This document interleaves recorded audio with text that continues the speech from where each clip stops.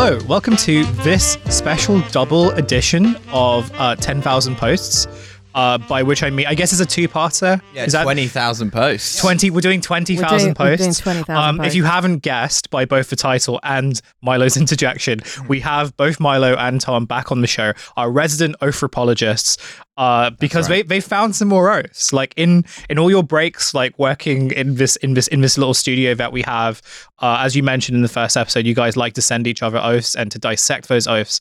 And we did an oaths episode a while back, which was, I would like to sort of say, like, see that as a little sample platter, the mainstream oaths, the ones that kind of cross into Instagram, much more. They sort of are in the sort of vein of Big John.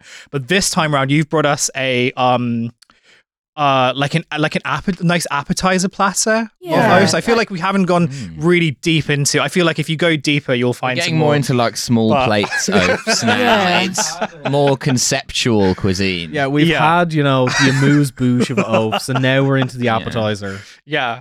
We've had the tasting menu, and now we're in an oath restaurant that only serves foam. Yeah. Well, we do foams different and kinds of mousses. foams, gels. We do actually have a chef that we are going to be talking about in this double edition. A very aerated man. And some more food right. content. There's some really weird food content in this one. So you've got a lot to look forward to. So this is part one. This is the free one. Yeah. And part two will be the bonus one. Yeah. So check that out. Megasode. You can really have both. Yeah, right? You're welcome to 20,000 oaths. Yes. Both the oath. All of which is to say, if you will want the second part of this, it is on Patreon, $5 a month. Helps us do the show. Best of oath. Patreon.com/10k post podcast. You know the link. It'll be in the show notes. Check that out. It's complimentary. Like, you really can't have part one without part two, and vice versa. It won't be in the show notes because it won't be out yet. But At some point. Okay. So let's. there's going to be a part two. It's going to be the bonus episode. This is not complicated. Let's move on. Sorry, I apologize. I'm the oath in this room. Let's revisit. Let's revisit one of the oaths that we talked about in the first episode that we did. See what he's up to these days. Bevo sort of getting into almost crossing over into mainstream territory. But yeah, what has Bevo been up to since we last spoke about? Did we talk about Bevo? Briefly, I think we've talked about I think Bevo we've talked more. about it more since. Yeah, the listener group doesn't know. Like, for the benefit of the listener, in between oath episodes, the group chat has been rife with oath discussion, such that it's quite hard to remember what was actually said on the. So I think in the first episode, we briefly kind of touched on Bevo in connection to kind of other oaths. So for those who aren't familiar, Bevo is a young man from the UK who has garnered. He lives the lifestyle of a boa constrictor. Yeah, he has garnered fame because he doesn't chew. So like, this man is swallowing like whole roast potatoes, sausages. He's, famous for his big ups before, he eats his meal, big up the Chinese, big up Nigeria. Big up the Continentals. Yeah, big up the Continentals. Yeah. He's actually like he's a plant. He's like working for the Chinese government. He's there. That's why he's on TikTok. Yeah, Xi Jinping has like grown Bevo in a lab. Well, he had to take down the video where he said "Big up Taiwan." Yeah, that's right. That's the other thing that came out of that lab in Wuhan was Bevo. Two things were released at the same time. Well, maybe like Bevo was like the side product. Like you build the great virus, but some guy who's just a tourist happening to cross at that time gets infected. Bevo is the chemical effluent of the creation of COVID-19. Emerging from the lab and immediately swallowing a whole pangolin without chewing. What, like Alex Mack? Yeah. Bevo is like, he's kind of in the realm of, there's a certain strata of TikTok personalities in the UK who they're not necessarily as directly appealing and have as broad a spectrum of fans as someone like Big John. Big John's content, it's, replicable or repostable on every platform, works well on Twitter, on Instagram, on TikTok, whereas Bevo is like very much stuck in the TikTok realm and has like obviously gathered an audience because, one, he's a little bit weird looking. He does look like a beaver.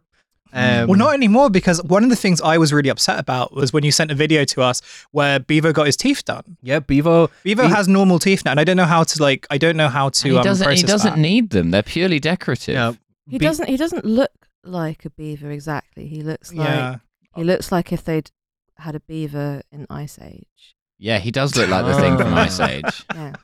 But yeah, so like Bevo obviously became famous on TikTok, quote unquote famous, because how famous are these people we're talking about? He's a boutique oaf. He's Yeah. a luxury oaf. Yeah, a marketing company would come to you and say like, "Oh, we've come up with this really, really, bespoke plan for you. You just have to get on TikTok and not chew." I love the Yeah. idea of there being like the super soldier lab, like below Langley, Virginia, and then being like, okay, so we've got this one guy, he can deflect bullets. We've got this other guy, he is immune to radiation, and then there's this like one like shit scientist who's like, we've got him. Yeah, He doesn't chew. it's I need to chew. And how are we going to be using this in the coming ideological war? I don't know. Chinese, they've got to chew. Yeah. No chew needed. you got to chew Chinese. It's very slippery, very wet, very soft. We're going Australian now. Oh, the Australian scientists, we've built this no chewing oaf. Well, it's a real time saver. We've worked out how much time the average person spends chewing a year. Bevo is a psyop by Big Mapo Tofu. Like a food not required to chew. Well, yeah, so like... I like the idea that Bevo was previously trying to be like a book talk influencer or something. And then like he went to one of those social media consultancies and they were like, no, the only way you're going to get traction is by if you just stop chewing. And he's like, but I've chewed my whole life. And they're like, well, we've all got to make sacrifices. Well, unlearn it, mate. Yeah, that's right. Yeah. You've got to stop talking about Proust, whatever it is. No one's interested. Yeah, Bevo's the dark side of being the throat goat. I'd like to hear Bevo and Proust. I want to see Bevo fucking housing a Madeline. Yeah, that would be good. Housing a 7-volume novel. Big up deals with the devil. But yeah, so like big up my childhood. Big up reminiscing. Big up my mother. Yeah. we need Bevo to write a series of novels in the kind of Nausgard vein, just like extremely long, kind of pointless. Just Big like up my camp.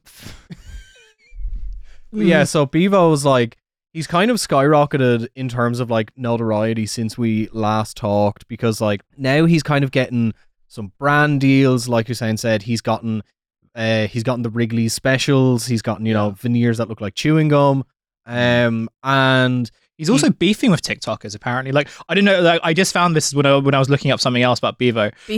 Beefo. I'll swallow you up. Where like I'll swallow your hand. you just swing a punch at him. He just opens his mouth. So please, I'm going to read out the sentence, and please, like, if you understand it, please decipher it, because it's one of those words, it's one of those sentences where if someone said that to you, you would wonder if you're having a stroke. After Bevo slagged off H-off Tiki Toki on TikTok Live, HS Tiki Toki got with Bevo's bird the next day and put her on OnlyFans. Yep.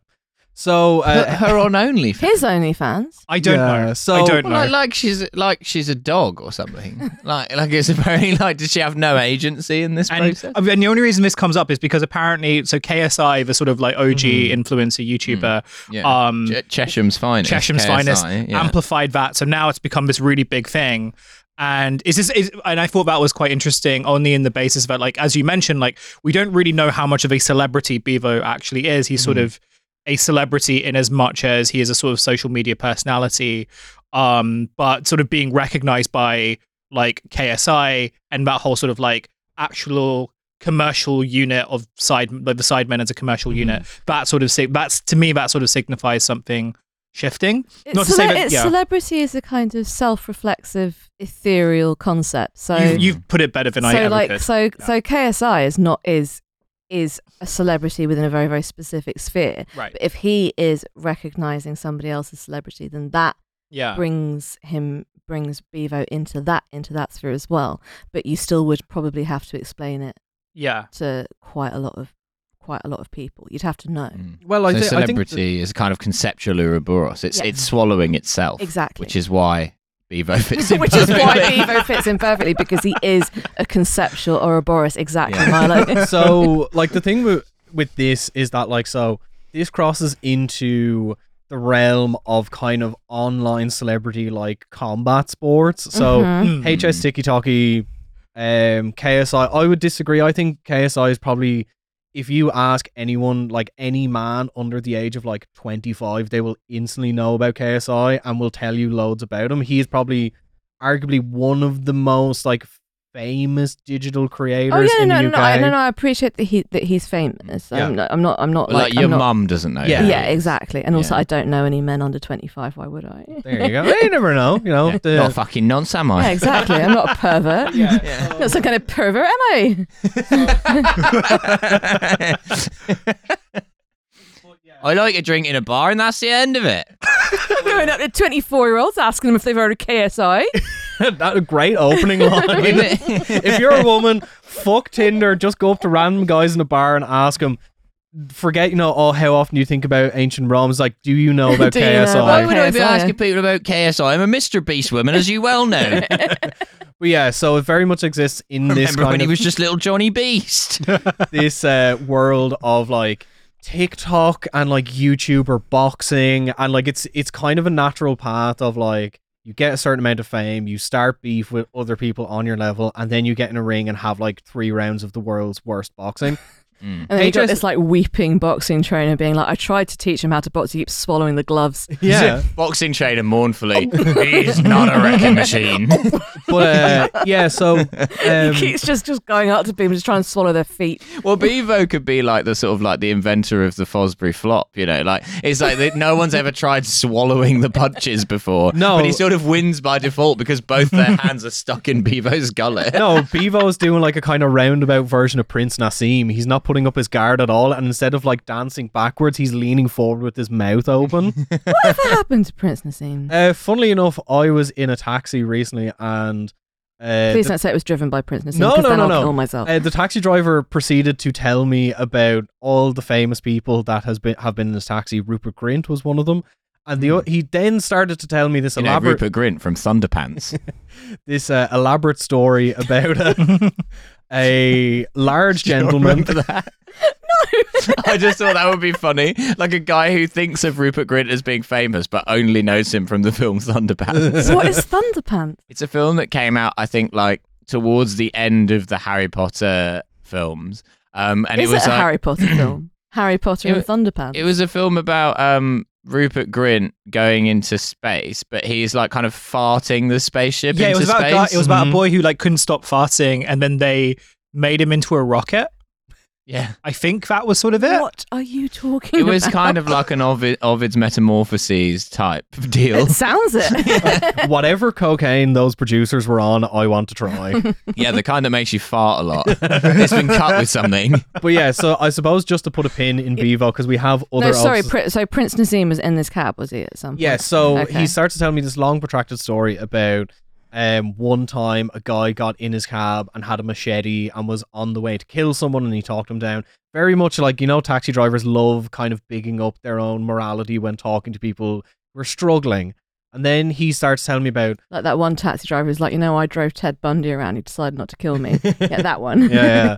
And then he just starts telling me about like, there's one day I picked up this guy, he's quite large and everything, and was chatting to him and everything, and he started telling me he used to be a boxer and stuff, and now he's retired, but he's a coach. And it turns out it was Prince Nassim, and I was like, oh, interesting. It was like, did he headbutt you at any stage? But anyway, to put a pin in Bevo, he has kind of crossed the Rubicon now of notoriety that he is now engaged in like, kind of TikToker boxing beef. So like, He also swallowed the Rubicon. yeah. Well, he swallowed the die.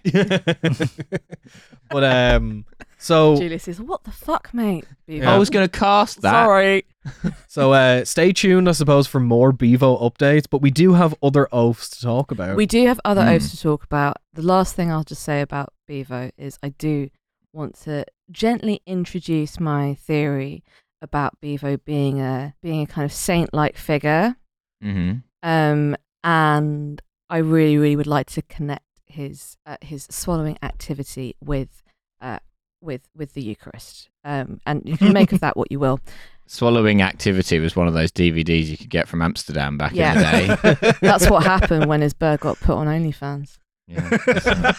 Bevo's burden swallowing. Do you think like activity. the Zoomer OnlyFans creators will they might move in a sort of like analog direction? You know how like film cameras are back in and whatever. They're gonna go. No, I'm actually making like VHS porn in Amsterdam. I'm making something called like Big Minges too. It already exists. Well, there's a gap in the market for like VHS. Horny Grannies 24. VHS porn. And then someone will be like, why don't we open up a pop-up in Shoreditch Box Park to sell these VHS tapes that you can only buy and you can't find them online? And you're going to be buying them off Tom Skinner. That's correct. Yeah, with his big coat with the videos, like he opens it up and all the tapes are sellotaped inside. I remember I recently went into a sex shop in Harlow, which is called Shh.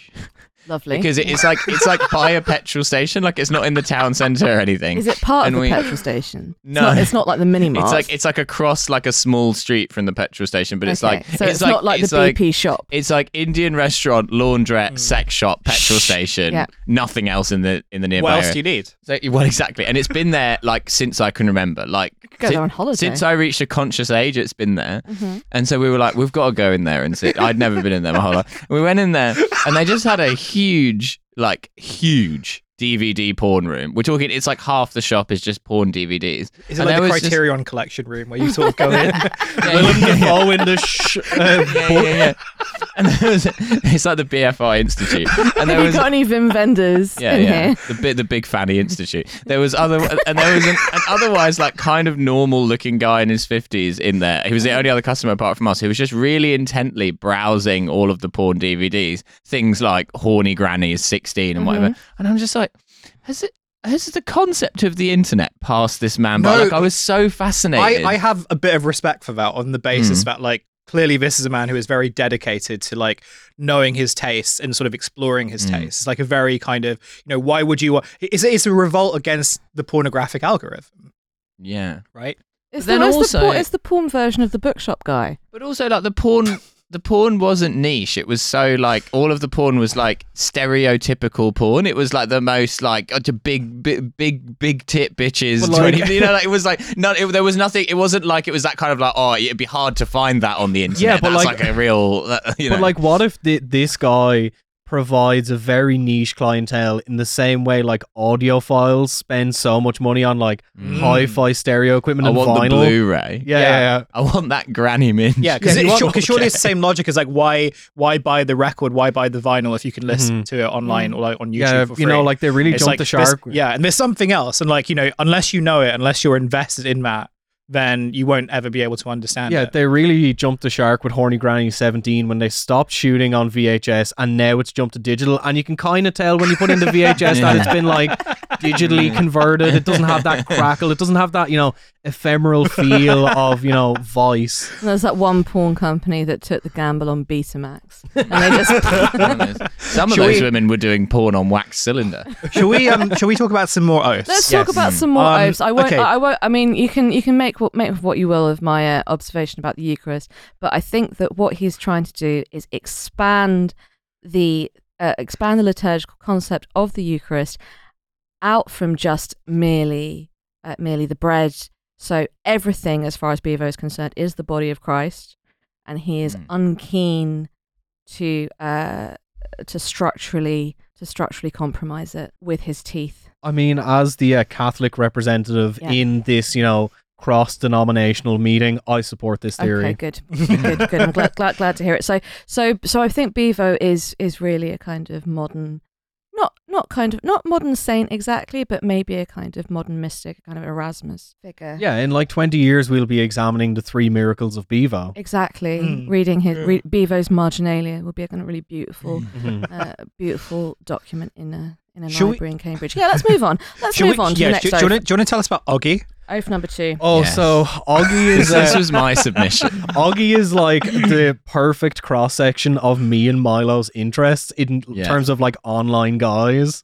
Oh, I fucking love Oggy. It's so like, because it's unlike most of the oaths we'll talk about. There's a knowing wink to the Oggy persona. There's an element of like Oggy is doing some kind of self-satire. Whether it's completely successful or not, we can debate. But there's a sort of Oggy knows what he's doing. Yeah. Okay, so big news. My 16-year-old daughter is bringing her new boyfriend home to meet me for the first time, and apparently he's really nervous.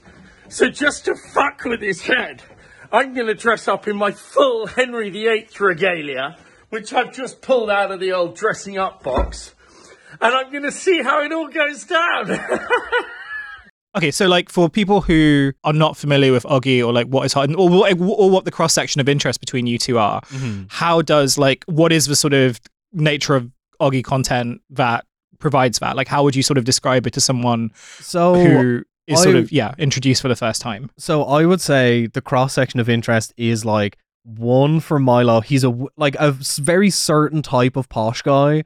He's like a little bit buffoonish. He's a little bit Boris Johnson. Yeah, he's not like mega posh. He's like kind of like medium posh. Like, you know, he lives in like a farmhouse in rural Essex and like owns shotguns. It's like that kind of guy. Like, there's a lot of like him wearing a window pane check shirt and tie with a gilet. It's that kind of energy. And for me, I suppose he talks like this. Bloody hell! You're never gonna guess what the wife said now. Absolute fat cunt alert. Yeah, fat cunt award goes to me. I've had 2 sticky toffee puddings and then some cheese. Anyway, can't hit a barn door at 100 yards. And then like the interest for me is like I have a certain affinity for local characters. You know, like growing up, where I grew up had like an assortment of local characters. One of them was a guy called Texas Tony, who I've briefly explained to you as a guy. It feels like it would be like an Albanian mobster. Like, you did not fuck with that guy in Tirana in the mid-90s. So Texas Tony was a guy at home who fell off a roof when he was like a teen. This is all based on what I've been told. Fell off a roof when he was a teenager, and ever since has been convinced he's a cowboy. So he will. This is like a League of Gentlemen character. How is this a real guy? What kind of cowboy? Like a working cowboy? Is he on a ranch, or just like a cowboy in it for the aesthetics? Rhinestone. So he's kind of like, imagine a little bit John Wayne. So like he rocks into the pub, you know, wearing like, you know, a leather kind of vest, a Stetson and everything. Are we talking a jerkin? Would you call it a jerkin? Not really. It's more of a waistcoat. Yeah. I've had to put saloon doors on the pub. So, and very funnily enough, there was 2 pubs in my area. They were both opposite the street of each other, and he would like ping pong back and forth between them when he would get barred for a week from one, go to the other, get barred from there, back and forth, back and forth. We would get barred for like being too Texas. Yeah, and like genuinely would like believed he was a cowboy, and then this very funny story. He got brought to court because he got pulled over by the police. I can't remember if it was like he didn't. Wait, hang on a minute. So he believes he's a cowboy, but he's also like driving a motor vehicle. Yeah. Okay, right, yeah. So cowboys can drive. Don't be so limited in your. My thinking. trusty steed, the Renault Megane. So he got pulled into court. I can't remember if he didn't have a valid license or insurance or something like that. And got like a small fine, and at the end of the proceedings the judge asked him, was like, do you have any closing comments that you'd like to say? And he said something like, cowboys don't need driver's licenses. They still do. I'm pretty sure you still need. You might not need a horse license. Yeah. Because that's just assumed. Yeah. So skill is assumed. Well, only the horse needs the horse license because they're the one who is a horse. Yeah, exactly. Yeah. All the risk is shouldered by the horse. Quite so literally. it all goes on their insurance. But so yeah, Oggy is very you much insure the horse, not the rider. Yeah, exactly. Oggy is very much in that vein of like a kind of local weird guy who's like a character that you see him in the pub and you might have like a pint with him because you know he's gonna say something funny or something weird and is entertaining, but is generally quite harmless. My favorite Oggy this is the thing. Like, I know, Milo, you said that you think that there's a kind of wink nudge self-satirizing element to Oggy, but having not been especially familiar with him, I am actually willing to take him as a kind of pure documentarian, just because he has a very, very particular girlfriend stroke boyfriend's dad energy. Yeah. And in fact, one of the videos that we watched was is quite. It's him in the capacity of quite, girlfriend's house. quite demonstrative of that, where he is meeting his 16-year-old daughter's new boyfriend. So he decides to dress as Henry VIII in what he describes as his Henry VIII regalia. Now, as someone who takes a strong but amateurish interest in this time period, I cannot stress enough, it's not even remotely correct. His Henry VIII regalia. It's kind of more like a crusader outfit, if I remember. Well, it's a lot earlier. What he puts kind of sort of tunic and kind of breeches on. There's a sort of cloak. It's much more kind of late medieval than it is Tudor. Like if you've got in your head, he needs the like very classic the pantaloons and the puffy shoulder pads. Yeah, like if you've got in your head like the classic Henry VIII regalia, which is the Holbein big fur, big sleeves kind of / doublet situation. It's not that. So what I would like to know is if he has some kind of particular kind of recondite specialist interest in maybe what Henry VIII would have worn to joust in, which to me is interesting. And I don't know if the top hat necessarily. Well, the top hat is because he couldn't find his helmet. Right. Okay, that makes sense. All right. I'm doing Henry VIII in his comfies. This is what he wore around the house. This is Henry VIII's jammies when he was watching old episodes of Spaced on. Yeah, exactly. This is Henry VIII's whatever, depression outfit. Yeah, that's right. You would be pretty depressed if you'd gone through that many divorces. To be fair. 2 divorces. He's doing all right. Yeah, to be fair. Well, I mean, that's the thing. More Men murders. these days don't have access to beheading. Yeah, no, I mean, and if only they did, eh? What happened with your last wife? Oh, she survived. Well, technically, What do you mean? technically, Anne of Cleves survives as well. Well, that's true. Yeah. She's outlives all of them. She outlives Catherine Parr as well. There you go. It goes to show. Goes to show. Sometimes being fit isn't all it's cracked up to be. And you can't, as they say, can't keep a bad bitch down. Can't keep a bad bitch down. Exactly. Yeah. So it shows him putting on his regalia, chuckling all the time, and then he goes off into the living room and starts singing "God Save the King." His daughter seems Which to is a find weird it. song to sing if you are the king. Yeah. It's like singing "Happy Birthday" to yourself. Well, there is a certain I suspect accuracy to the idea of Henry VIII singing songs about himself. That's a very Henry VIII thing to do. I'm Henry VIII. I am being the most famous. Of course. Which he wrote. Yeah. People think he wrote Greensleeves. He didn't. He wrote that. Well, it's clear from if you just reading the text of "I'm Henry VIII, I am." I mean, who else could it? I mean, it's in the first person. Could have. I mean, he's put all the clues there. So he sort of wanders on. He sort of wanders in. He doesn't make it clear that he is in his Henry VIII regalia. He just looks like he's dressed up like a dick. And his daughter, which I think is quite interesting, his daughter looks absolutely delighted by it and is filming it. She also seems very unsurprised, which I feel is the most revealing She element. seems very unsurprised. She probably, she was probably in on it, to be honest with you. But the boyfriend looks just completely nonplussed. As you would be. As you would be. But the rest of the family are all kind of laughing their heads off. And the boyfriend looks as if he is wondering if he is... Made a mistake.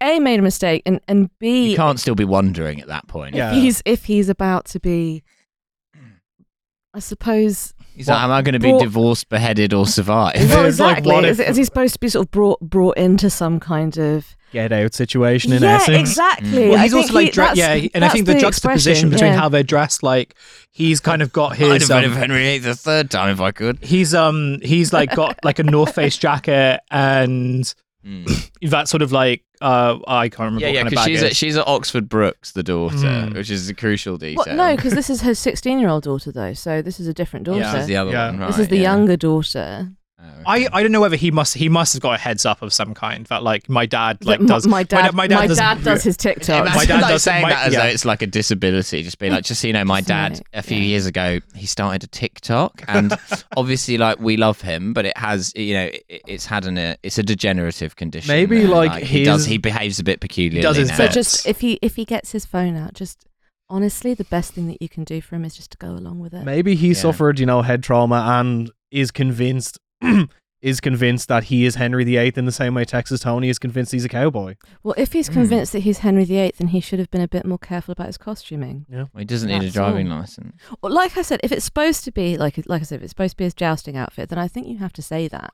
Yeah. Because I feel like if you hear Henry VIII regalia, you have a very particular image in your head, Mm-hmm. and if you're seeing something which is so at odds with this image, you want to know why. Mm-hmm. Because if you believe you are Henry VIII, then by definition, anything you're wearing is something Henry VIII would wear. Yeah, but it's not regalia. I think regalia recalls something very specific.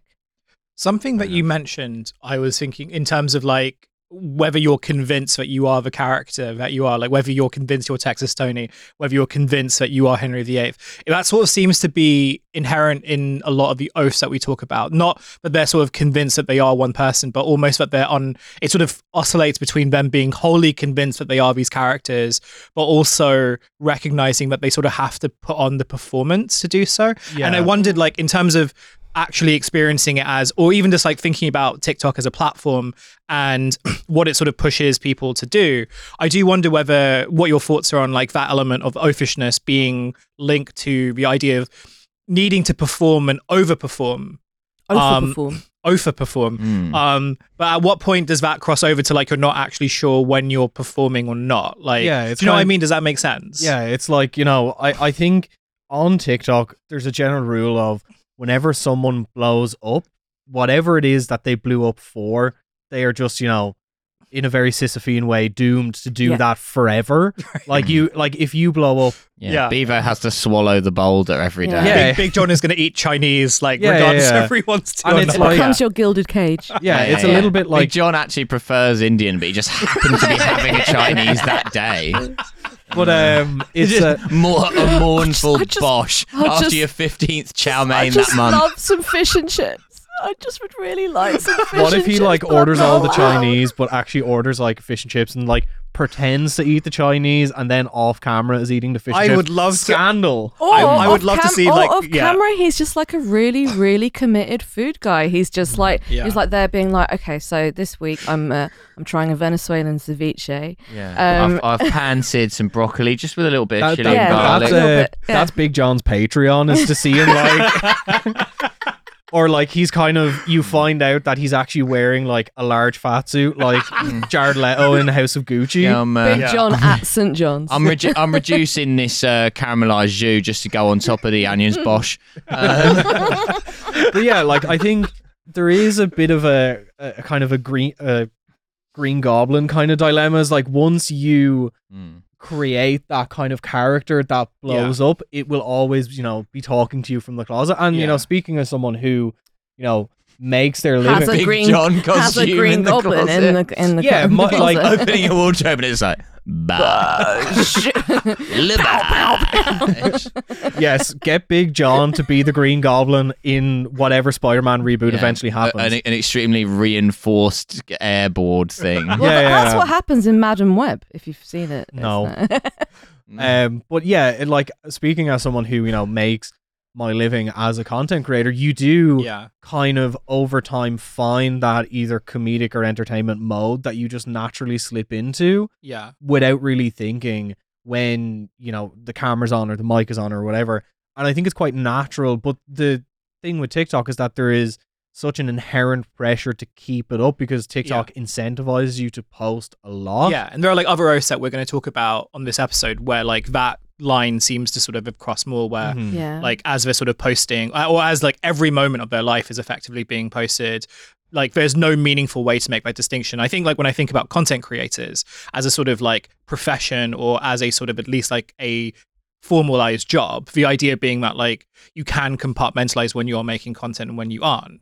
But the thing about TikTok, and I imagine like other platforms too, but I think TikTok is sort of the most obvious example of this, is where as that incentive to kind of keep creating content and keep reacting to stuff and that it ultimately pushes you to a place where it's not that you don't know when you're performing or when you're not, but it's more like when you are performing, it really does sort of seem a bit hemmed up. And yeah. Hence why Big John said Bosch not always needed. That is a good point. That's him trying to kind of philosophically divorce himself from He's the persona. trying to emancipate himself. That's When him he's doing SpawnCon for the Mila Corporation. That's him looking in the mirror and saying, no, Bosch not always needed. And then the goblin looks back. Bosch always needed. Giving away his daughter at her wedding. Bosch always needed. Leaving her there with her prospective husband, and then just like having to physically restrain himself and go, Bosch not always needed. It's her day, John. It's not about Bosch. Do you take her to be your lawfully wedded wife? Bosch. Does anyone know of any lawful impediment? And then it's just echoing off the church walls. Big John joining, a seminary and becoming a priest and then replacing Amen with Bosch. Yeah. That is kind of like a secular amen, isn't it? He's up there kind of banging on the window. Bosh! Bosh! But yeah, like I think that's a really interesting point of like, when does it cross over from like someone's genuine personality into being a character? Because like someone like Big John, I'm sure is like 95% of the way there in terms of like his personality on screen versus off screen is very much probably who he is. No, we're still going to catch him having half a dozen oysters and one perfect martini. That's what's going to happen. That's the next stage for Big John. But like, similar to Big John, the next guy, I suppose we should probably talk about someone who has kind of defied that a little bit and like has really kept the genuineness of his personality despite how big his profile has grown. There's this Welsh guy called Corey's World. Yes, yeah. So Corey is similar to Big John, also a food content creator. I think we're like also a big fella. Yeah. And like, I'd call him a mid-sized fella. yeah, I would say mid-size. He's not Big John levels big. I don't know how tall he is. He's quite a rotund fella. So yeah, but he's got nothing on Big John.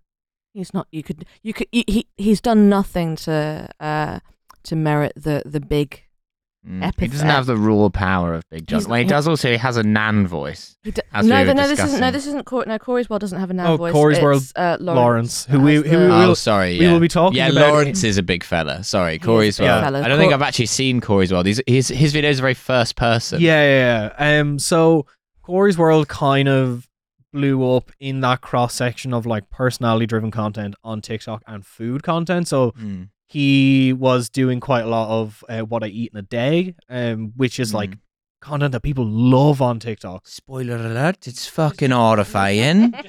Cook a healthy pesto pasta with me. I've never made this before. I couldn't find creamy frici, so I'm using cake cream instead. Marinate the cream with some mixed herbs, black pepper, and obviously the pesto. I have no idea how much pesto you're supposed to use. I've gone for 4 teaspoons. Give it a mixy, and now time for the health. Popeye would be proud. Chuck some spinach leaves in here, obviously a mixy, and let that cook away. I didn't know what cheese to use, so I've gone for mozzarella. I love it extra stringy. It's giving plop. Look at this pasta I found. Swirly tubes. So Corey started out doing what I eat in a day, and it was him and his girlfriend and his family and everything. And I found it really interesting because it was quite refreshing in the sense that everything he was eating was very normal. Like lots of McDonald's, like potato waffles, stuff like that,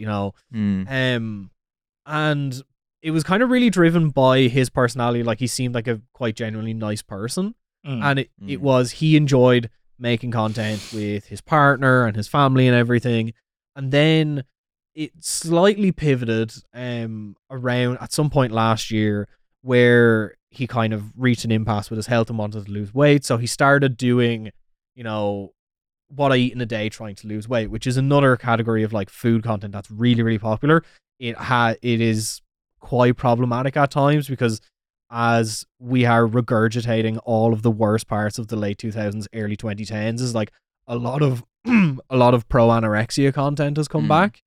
I've been served like quite a bit of like the opposite, where you've got kind of like it's sort of like it's presented very dispassionately. It would just be like someone who is quite fat doing a video of like what they eat in a day, but not even in a like I shouldn't be eating this or I'm really proud of this. Just presented very dispassionately, and it's like you're watching it and you're like, I don't know how this is humanly possible. Well, Like the list of like, there was this one woman who ate like 18 bags of crisps in a day, like just at work, and I was like, wait, how are you finding the time? Well, like a lot of that sort of thing originated in a lot of people trying to destigmatize like and like present like this is what like normal people like eat. Like they're not making these like It's an immediate boost from me. 18 packets of crisps in a day. That's not, you're out of touch. Because like when I'm watching these videos, it's not like obviously highly curated health foods. It's not, it's not really there to sort of make a judge. And it's not to say that people don't make judgments on it, because everyone makes judgments on anyone's content. But it does all feel like really mundane, both in terms of what they eat, but also even the sort of aesthetics of it. It's just sort of shot very kind of, lazily is not the right word, but it's just like, oh, you've just kind of whipped your phone out and you haven't even like cleaned the camera. You're just sort of putting stuff together. And I don't know, like, how does that sort of, Two sticky toffee puddings. It's a whole plate of cheese. It's not like excessive, but it's also, I think the weirdness sort of comes perhaps because it is just like, it's normal.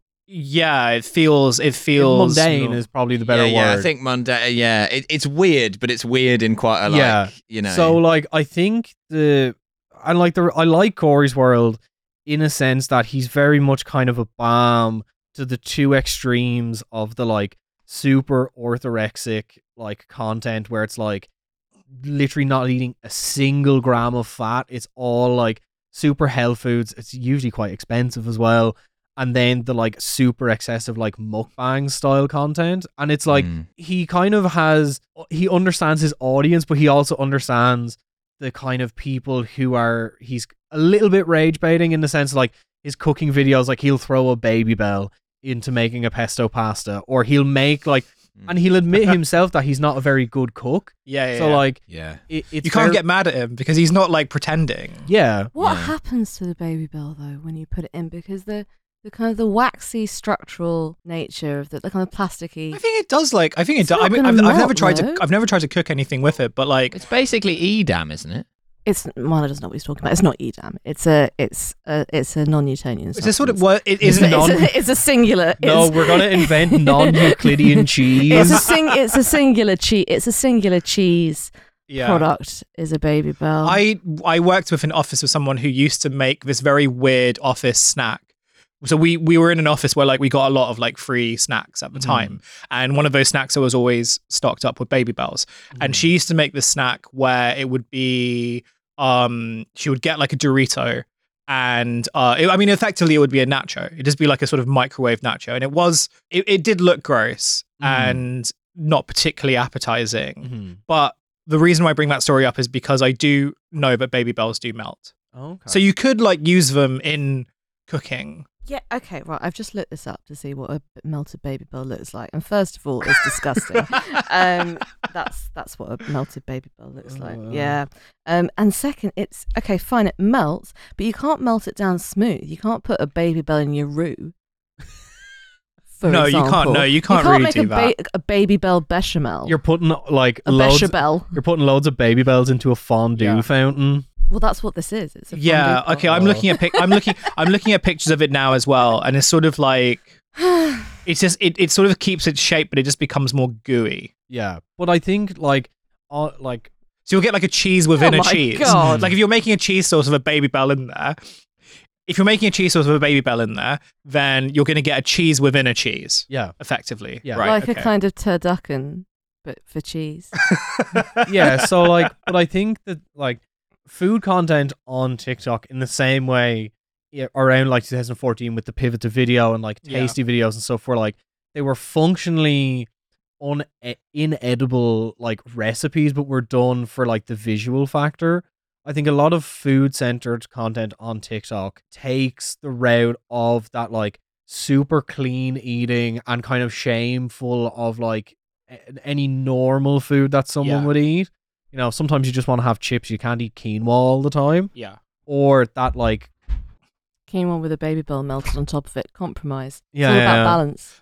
There's something interesting in that though about like shame though, isn't it? Because it's just like, it's not to sort of say that TikTok is kind of a place you go to feel shame, like if you want to be shameless. But I was reminded of something that maybe Clive Martin said last time he was on this show, but perhaps came from somewhere else, which was this kind of which was about that this type of very ordinary, mundane content is almost like a reaction to the period of time where where most of the video stuff was very cleanly curated and where it was sort of created for the sake of not necessarily mass engagement, but almost to kind of, because it was so cleanly cut and so everything was so sort of curated, the reactions to that would not sort of elicit any kind of emotive response. And I think as well that like Corey seems like a kind of very normal person that you would meet like every day, and that like I think that pedestrian element both to his dietary choices, but also he seems quite affable.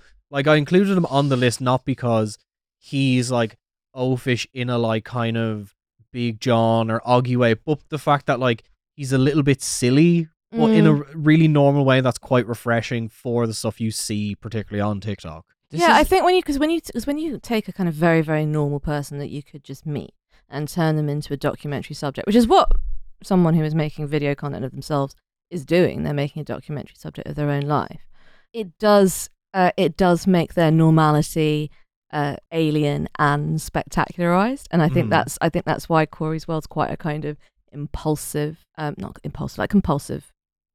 viewing subject, in a way that somebody like Oggy, who, going back to what Hussein said about something that Clive was saying when he last came on the show, is that a lot of these sort of folk celebrities, kind of folk TikTok celebrities, are local characters who should not be being seen outside of their neighborhoods, outside of their towns. It's sort of not. It's not quite right. It's like the first leopards that were brought here for like rich people's menageries. They're out of their Evo does have a menagerie quality. He does have a menagerie quality. We really don't need one Tigers in Chesham or, you know, normal people in front of like 300,000 followers. Yeah, exactly. Well, this is something I've always found peculiar about, well, first of all, YouTube, and then subsequently like TikTok and Instagram, is the kind of people like Corey's World who are just documenting their very mundane existence. Like, they're not like a freak like Bevo or like a character like Big John, they're just boring, and people are just watching them go about their boring life in a boring way, and I'm just like, what? Why are you watching this? You're just watching like you could just be doing that. Like, it's that relatability factor. It's like, look at how much like reality TV focuses on, well, I could just go and ask my neighbour what he did today, and it'd be fucking relatable. Yeah. But I don't need that. But that's, I don't understand. But that probably is what my neighbour does isn't relatable. That probably is the impetus. That probably is the impetus behind it, though. It is like this sense of like, I don't know if relatability is really the right word, but it is this sort of sense that like as recognizability, but also just like the effects of fellowship, the effects of like social alienation, meaning that like you can't just knock up on your neighbour's door and be like, can I see your weird Baby Bell recipe? Yeah. Right? Yeah. But how like, many different kinds of cheese you put in your pesto, mate? My Baby Bell recipe's private. I mean, that's how you get yourself as a reputation as a local character. I mean, basically, yeah. Like, as you mentioned in the first Oaths episode, like one of the sort of factors of the Oaths is that they are just kind of local characters, and the like absence of like local character in your sort of local community, again, for like lots of reasons, which I think are kind of all rooted in various degrees of kind of persistent alienation.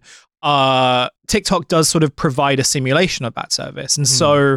And again, and that's sort of the reason why these videos they don't necessarily elicit a response, which is like, oh, this is so disgusting. You know, I think there's a very distinct category for like foods that are made for the purpose of being disgusting, in the same way that there is a distinct amount of content for food that is made to look beautiful, even if like even if like they don't necessarily taste that well. This to me sort of speaks to something else, which is much more about this need or this sort of interest in how other people that are kind of like you live their lives, not to really make a judgment, but more of just like a sense of morbid curiosity, which again, TikTok is very good at sort of optimizing because of the way that it works. Well, I think it exists on a kind of plane where in the middle of disgust and awe is the mundane. Like, the mundane doesn't really require reaction.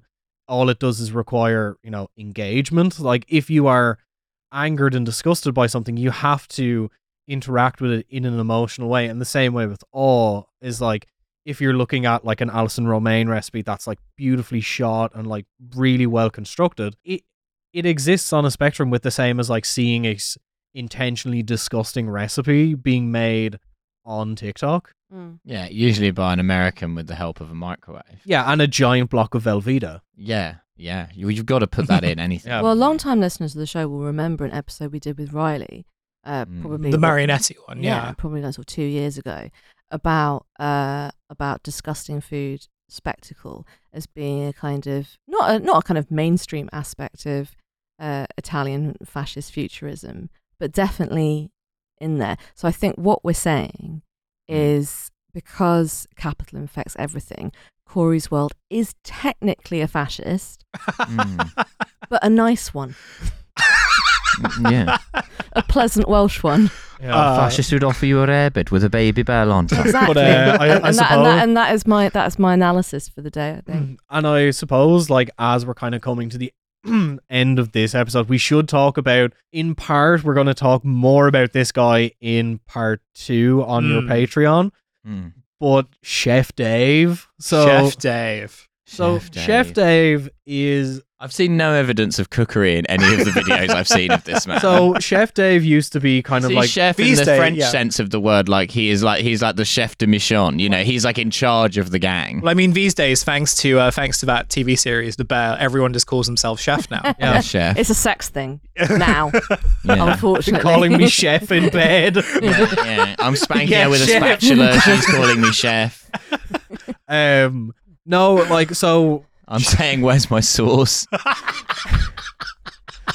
Chef Dave is I'm like... showing up late with the inability to get an erection because of how much coke I've taken. Things of that nature. Chef play. Right. Yeah. Chef Dave was like, he was a chef in the sense of like, you know, pub bistro chef. See, I assumed that Chef was his first name, and it's just sort of something that's dogged him Chef his Hanks. entire life. He just happens to be called Chef. Short for Chefry. He's not Chef. Yeah, Chefry Dave. Exactly. His full name is Chefry David. But But yeah, so he's kind of been growing on TikTok for the past 4 years. Like a lot of these people, like, they kind of started creating content in COVID, kind of just as a way to fill the time. And over the past 2 years, he's kind of become known for, like, he is the embodiment of that guy in his mid-30s you would see in like a local club in Essex in Stone Island, obliterated on coke and like double vodkas. well, actually, yeah. interesting. One of the videos that you sent us is him about to go on a night out at the bridge in Oxford, and I don't know if anyone's ever been to the bridge. It's only the club Shark End wishes it was. I mean, pretty much. It's only the club that Berkine wishes it was. That's all right. It's because of its location. It is a very, very narrow room, so it's impossible to have a good night at the bridge. Like it's not just conceptually Unless you're like a impossible tapeworm. because it's grim. It's mechanically impossible because it's such a kind of physically uncomfortable experience to be in this room, and it's also pretty well known for having kind of public appearances of, well, when I lived in Oxford, it was public appearances of like of kind of David Dickinson, that kind of like that kind of person. I tell you what, the VKs at the bar are cheap as shit. Or Look maybe, at that, like, that's a maybe sour not, apple. like, $2.70 that cost me. maybe not quite David Dickinson, like kind of people who had been in Big Brother, like that kind of thing. Like that's what they would go. They would go to the bridge, and now presumably it's TikTokers. But it's got a really weird. Made in Chelsea. Yeah, exactly. Participants. It's got a weird it's got a weird combination of clientele, which is it's got students and like young people who live there, and men in their mid to late 30s who don't realise that they're the old guy in the club. Yep. Nobody else is at the bridge. So unfortunately, Chef Dave is very much in the second category. So like, yeah, he really started pretty much like he'd have his quad VOD every night and go on TikTok Live, which is a quadruple vodka. That's a lot of vodka. So he's a clute man. I don't know what that means. So right, so there used to be a nightclub it may still exist. There used to be a nightclub in Durham called Clute, which claims to be the worst nightclub in Europe. Yeah. Or that it was like the second worst nightclub in Europe, but the worst one burnt down. Something like that was the legend. Yeah, like the worst ones in like Leiden or something. Yeah. And in Clute, you could order something called, it was like a carpeted nightclub. You could order something called a quaddy voddy, because it's illegal to serve someone a quadruple measure. So what they would do is they would give you a triple vodka and Coke, and then they would give you a shot of vodka on the side, which if you chose to pour that into your triple vodka and Coke, that was on you. Yeah. You know? But yeah, The Spirits, Weights and Measures Act doesn't apply. We can't stop you. So he was like live streaming on TikTok, building an audience that way, would like, very much in the kind of, yes, lad, it's Friday, let's get on it kind of vein of content that you see on like Instagram, Twitter, very much kind of in that vein. It's Friday, where are my fucking Headington crew at? Yeah, like where are the Iffley Road boys? Let's get after it. Football, patter, Twitter, that sort of thing. And the pivot happened, and this is something that we'll get into in, the episode on your Patreon, 2, yeah, that's right. is his part in this scene that like Bevo's part of, HS Tiki Talkie, the like weird HS Tiki Talkie is the replacement for HS2. Yeah. That's what we're getting. The weird Fagin-esque character that is Simple Simon. What? What is he's like a sort of like lobotomized pickpocket leader. Oh, you are not ready for this. Okay. And also in this is like mixed in like the OnlyFans influencers of the UK, people like Elbrook, Astrid Wet, etc., etc. And Astrid Wet. Yes. Okay. So Chef Dave is the infernal enemy of Astrid Dry. Yeah, that's right. Is this incredibly divorced man who is the embodiment of that guy in his mid-30s in the local nightclub on a Friday night who is like buying 19-year-old women drinks. What are you here for then? Who are you here with? Who are you here with? Yeah. Who are you here with? Astrid Wet? Who's are you that? having a good night? So Snugs I said, is a fine are name. you having? So I suppose if you want to hear more about Chef Dave, check out the lad's Patreon. Yeah. I think that this is the cliffhanger we've been waiting for. The last thing I do want to say before we close out is I know that in the context of the context that we're talking about, I know what growth means. I know that growing on TikTok, but I always picture it as it just means them getting either like larger, taller, maybe extra arms. Oh, we're going to talk about some that in part 2. Some kind of tree branch appearing from their head, antlers, so on and so forth. But yeah, so that was the free episode. Yeah. The bonus episode will be out later this week with the second half of this discussion. So look out for that. And once again, thank you so much for listening to this free episode. This show was produced by Devon. Follow them at Devon_on_earth if you have not done so already. Guys, for the free listeners who will not be listening to the bonus one, do you want to plug anything? Listen to Beneath the Skin, show about the history of everything, told through the history of tattooing, and talk about me and Milo's professional crossover glue factory. Yeah, we've got a new project. It's a video podcast. It's on YouTube. We're gonna compete with KSI. Milo's gonna have to get in the ring with KSI. Yeah, it all does end with like it all does end with all the aging podcasters having to like do YouTube boxing. Yeah. So there you go. That'll be it. That'll be me and Riley boxing. Or we have to box someone from a different podcast. No, it will eventually is like who owns the copyright for Trash Future when the eventual Trash Future documentary gets made. It's just going to be Riley being slowly ingested by Bevo. That's the plan. I would simply eat the largest member. I'd simply swallow the largest member of Trash Future. Yeah, I mean he is a boa constrictor. Yeah, either that or if you're in Australia, come to my Australian tour dates. If you're in a major city in Australia, I'm coming there in March and April. So miloebels.co.uk/live-shows. Cool. Have we got any more plugs? Nah.